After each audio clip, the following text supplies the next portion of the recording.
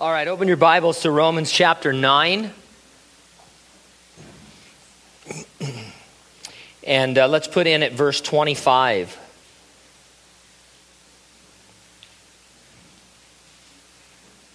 The Apostle Paul has been making a series of unflattering comparisons regarding the nation of Israel.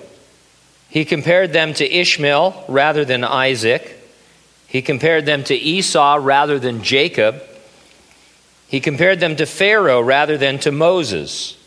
Then, using an illustration, he said they were a lump of clay that was marred on the potter's wheel and only good to be thrown out into the potter's field, which is the trash heap. In a moment, quoting from the Old Testament prophets, Paul is going to compare the Jews to the citizens of Sodom and Gomorrah. If you were a Jew listening to this, you're not having a very good day. This is not a self-esteem building message. It's a rough sermon, but it's something they needed to hear. And so in verse 25 he says, now quoting from the prophets, he says also in Hosea, I will call them my people who were not my people, and her beloved who was not my beloved. And it shall come to pass in the place where it was said to them, you are not my people, there they shall be called sons of the living God. Excuse me. I will call them my people who are not my people, and her beloved who was not beloved. That's a loose quote of Hosea chapter 2, verse 23. In Hosea, those words refer to Israel and not to the Gentiles. They look forward to the time when Israel will be restored as God's people and as his beloved. But when Paul quotes them here in Romans, he's applying them to the call of the Gentiles. How can Paul make such a radical change? Well, he doesn't, but the Holy Spirit, who inspired the words in the first place, he has the right to apply them to the current situation. He wasn't saying that Gentiles had replaced Israel. He simply used the Hosea passage to argue that God is always reaching out to people who do not know him. He did it to the Jews who were in rebellion, and he does it now to the Gentiles who are lost. Why should it be so strange anyway that Gentiles would be saved if you were a Jew? Well, in fact, the Jews were charged with spreading the knowledge of God to the surrounding nations. It was always God's will that none should perish. He has always been a whosoever will believe God of salvation. It should therefore come as no shock to the Jews of the first century that God was saving Gentiles. The thing I love most about the story of Jonah not wanting to go to Nineveh is that he didn't want those people to get saved. And he knew that they were likely to get saved if they heard the message of judgment. He hated the Ninevites, the Assyrian people. He couldn't wait for God to judge them. And so you would think he'd be all excited about going and announcing a message of judgment, right? Hey, this is like the greatest thing in the world. But he went the other way because he knew God was a God of whosoever will believe. And that there was at least a fighting chance that those people would turn from their sin and trust the Lord, and he didn't want that. And so for the Jew, part of the argument here in the confusion in the heart of the first century Jew is, what is God doing? How has he set us aside? Why is he reaching out to the Gentiles? It should have been no strange thing that God was reaching out to the Gentiles. In one place, I forget who, I think it's Paul or Peter says, God is saving us just like he's saving Gentiles, as if to put them in the first position. And so it's not strange that God wants to save individuals. Then too, there was no promise that everyone born a Jew was automatically saved. Salvation was not by race, but by righteousness. It was not inconsistent to reject Jews who refused to believe.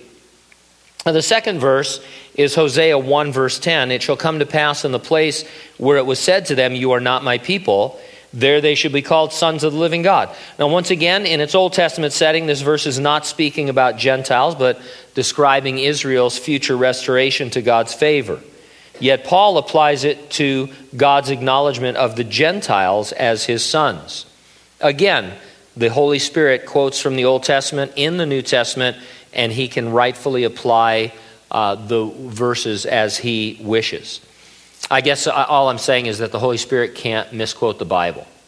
And so you and I, we can take a verse out of context, but we can't accuse the Holy Spirit of taking a verse out of context because he's the one that's writing it.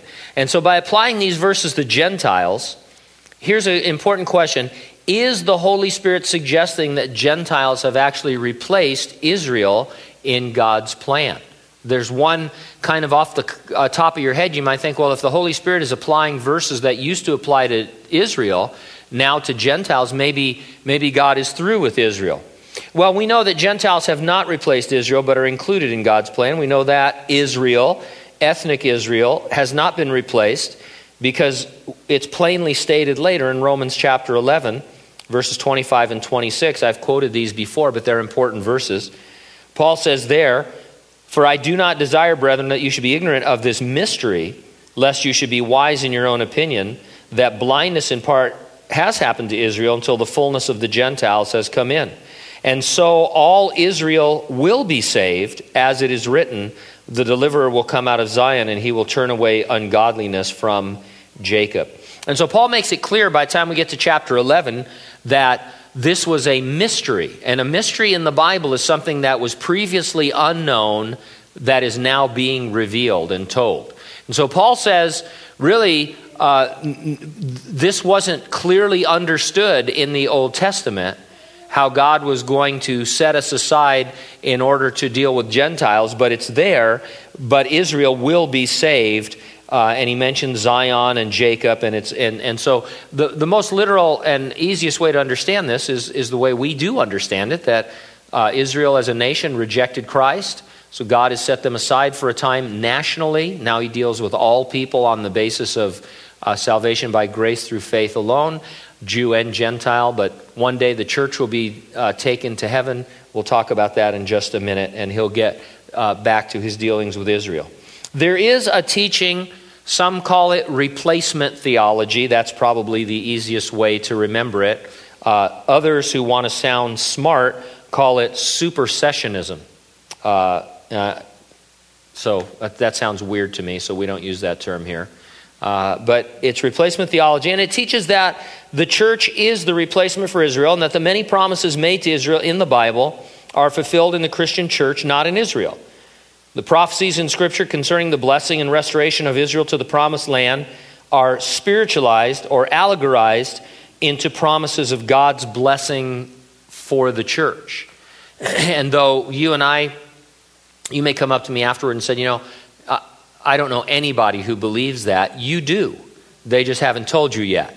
A lot of Christians from, for example, a Reformed background or a Catholic background, this is what they believe. They believe that Israel in the Old Testament is another name for the church, and that Jews, ethnic Jews, really have no place anymore in God's plan. They can get saved just like everybody else, but there's no specific plan that God has for the nation of Israel.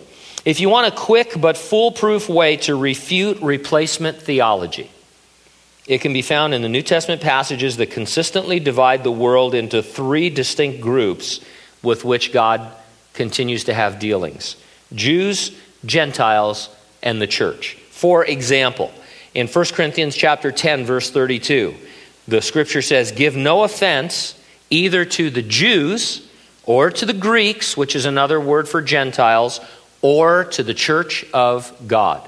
And so Paul, first century, writing under the inspiration of the Holy Spirit, he believed that there were three distinct groups: the Jews, the Greeks, and the church of God. Then there's Acts 15, verses 14 through 17.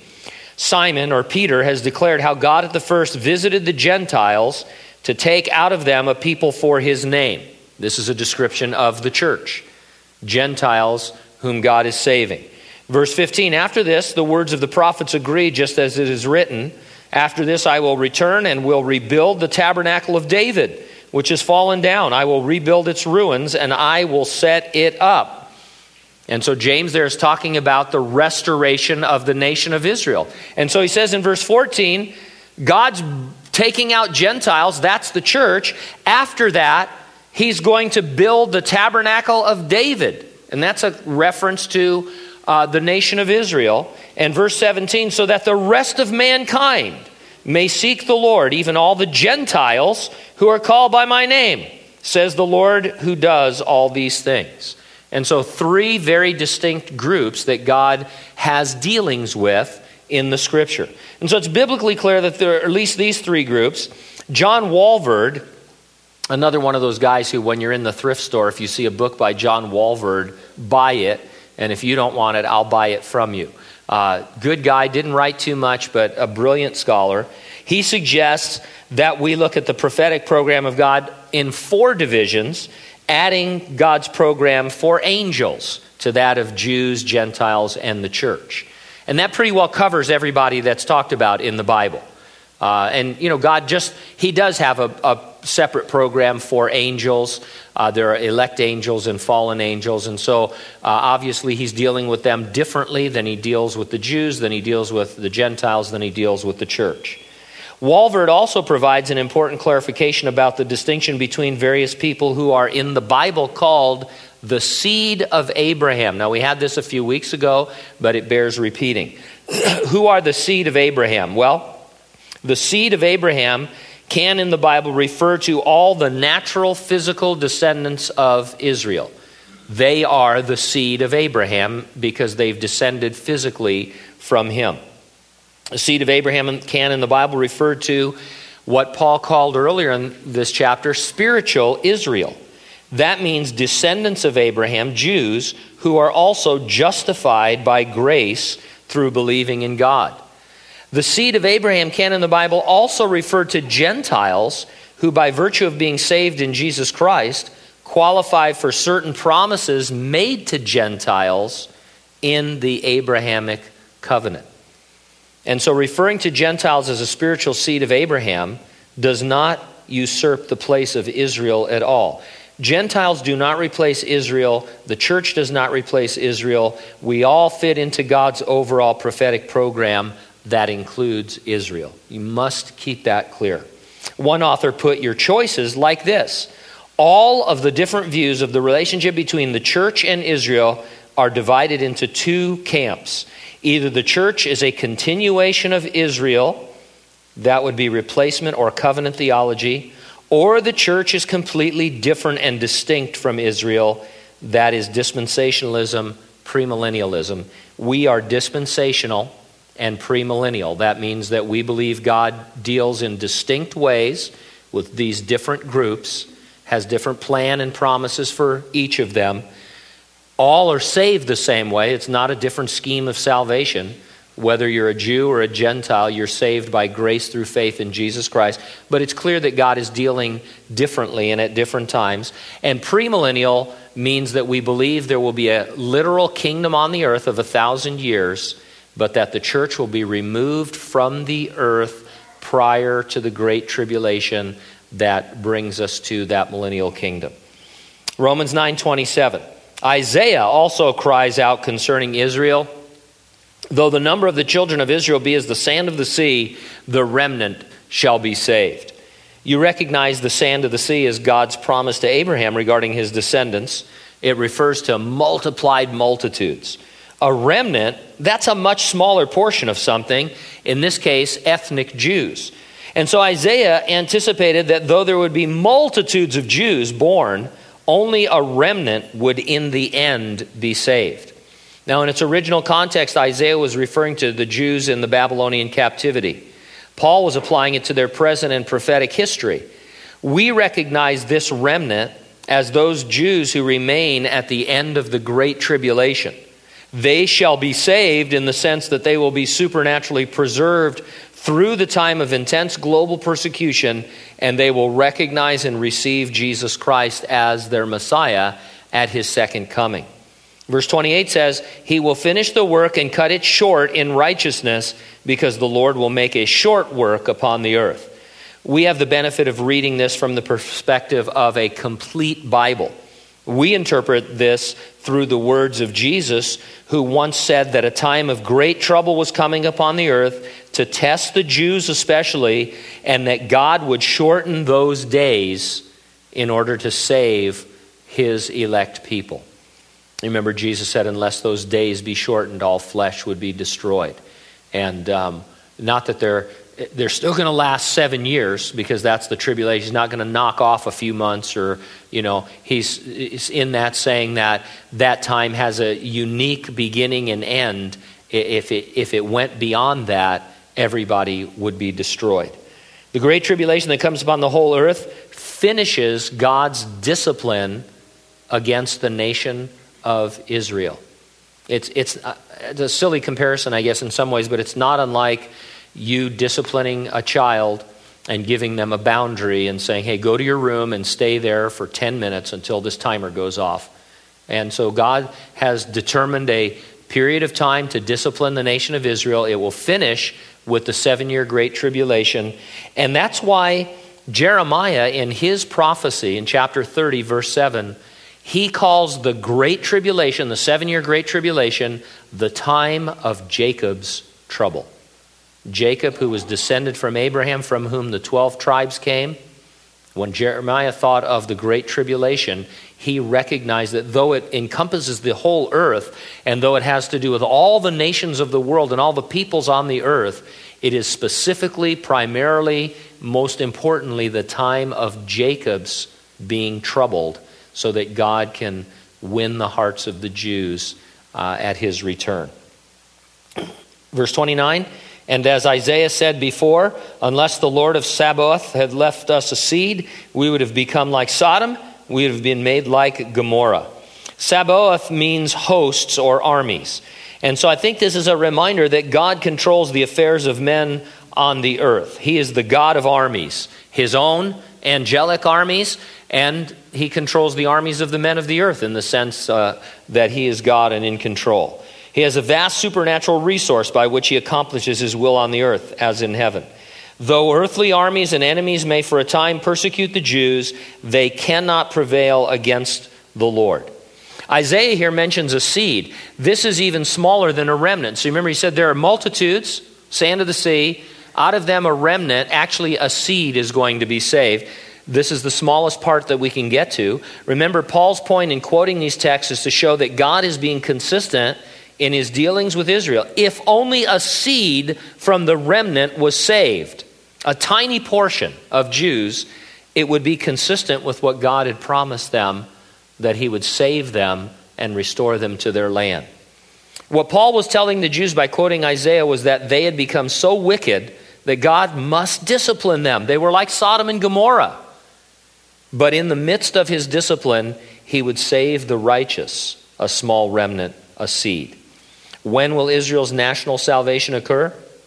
There's a hint in Revelation chapter 1, verse 7, where you read, behold, he comes with clouds, and every eye shall see him, and they also which pierced him, and all kindreds of the earth shall wail because of him. Even so, amen. This text points directly to Zechariah 12:10, which reads like this, and I will pour upon the house of David and upon the inhabitants of Jerusalem the spirit of grace and of supplications. And they shall look upon me whom they have pierced, and they shall mourn for him as one mourneth for his only son, and shall be in bitterness for him as one that is in bitterness for his firstborn. These are describing the second coming of Jesus Christ after the resurrection and rapture of the church, and after the 7-year Great Tribulation, and after all of that, the Lord will return in his second coming. And the remnant that is alive, the Jews that are alive on planet Earth at that time, who have survived the Great Tribulation, all of them will be saved. They will look upon him whom they've pierced. They will understand that Jesus Christ, whom they pierced through crucifixion in the first century, that he was and is indeed their Savior. I happened this morning, actually it was yesterday morning now, to come across a very good article by Dr. Andy Woods. In it, he gives a few simple differences between Israel and the church. So if you're still struggling trying to put this in perspective and think, well, maybe I see what you're saying, Gene, and it seems to make sense, but, is there other evidence that there's a distinction between Israel and the church, or are you making too much of that from these few scriptures? Here are 9 more things real quick. They're from a list actually by that Louis Sperry Chafer put together, who was the founder of Dallas Theological Seminary of about 24 different things. But here are some things to just keep in mind to convince yourself that, hey, yeah, really there is a different plan for Israel than for the church. Number one, Israel is called the wife of Jehovah, while the church is what? The bride of Jesus Christ. Israel gave birth to Christ. Jesus gives birth to the church. Christ will return to rescue Israel upon her national conversion at the end of the tribulation. He returns to rescue the church at the rapture. King-subject imagery is used to depict God's relationship to Israel, while head and groom imagery is used to depict Christ's relationship with the church. 4/5 of the Bible pertain to Israel. Only 1/5 pertains to the church. You know, Israel is the major, other than God and Jesus Christ, the nation of Israel is the major subject of the Bible. 4/5 of the Bible are about God's dealings with Israel. Israel is a nation with physical boundaries and a capital. By contrast, the church is not a nation, but is comprised of people from all nations, and we don't have a capital. It's not Hanford. Or Riverdale, I know, yeah. Some of you think it is Riverdale, and that's sad. While Israel will be resurrected at the beginning of the millennial kingdom, church-age believers receive their resurrected bodies at the point of the rapture. Israel's judgment will take place on the earth at the end of the tribulation in the wilderness. By contrast, the only judgment New Testament reveals for the church is at the bema of Christ, the reward seat of Christ in heaven following the rapture. While Christ's farewell address to Israel is recorded in the Olivet Discourse, his farewell address to the church is found in the Upper Room Discourse. And so when you really start thinking about it, it's not hard to understand at all that Israel is not the church and the church is not Israel.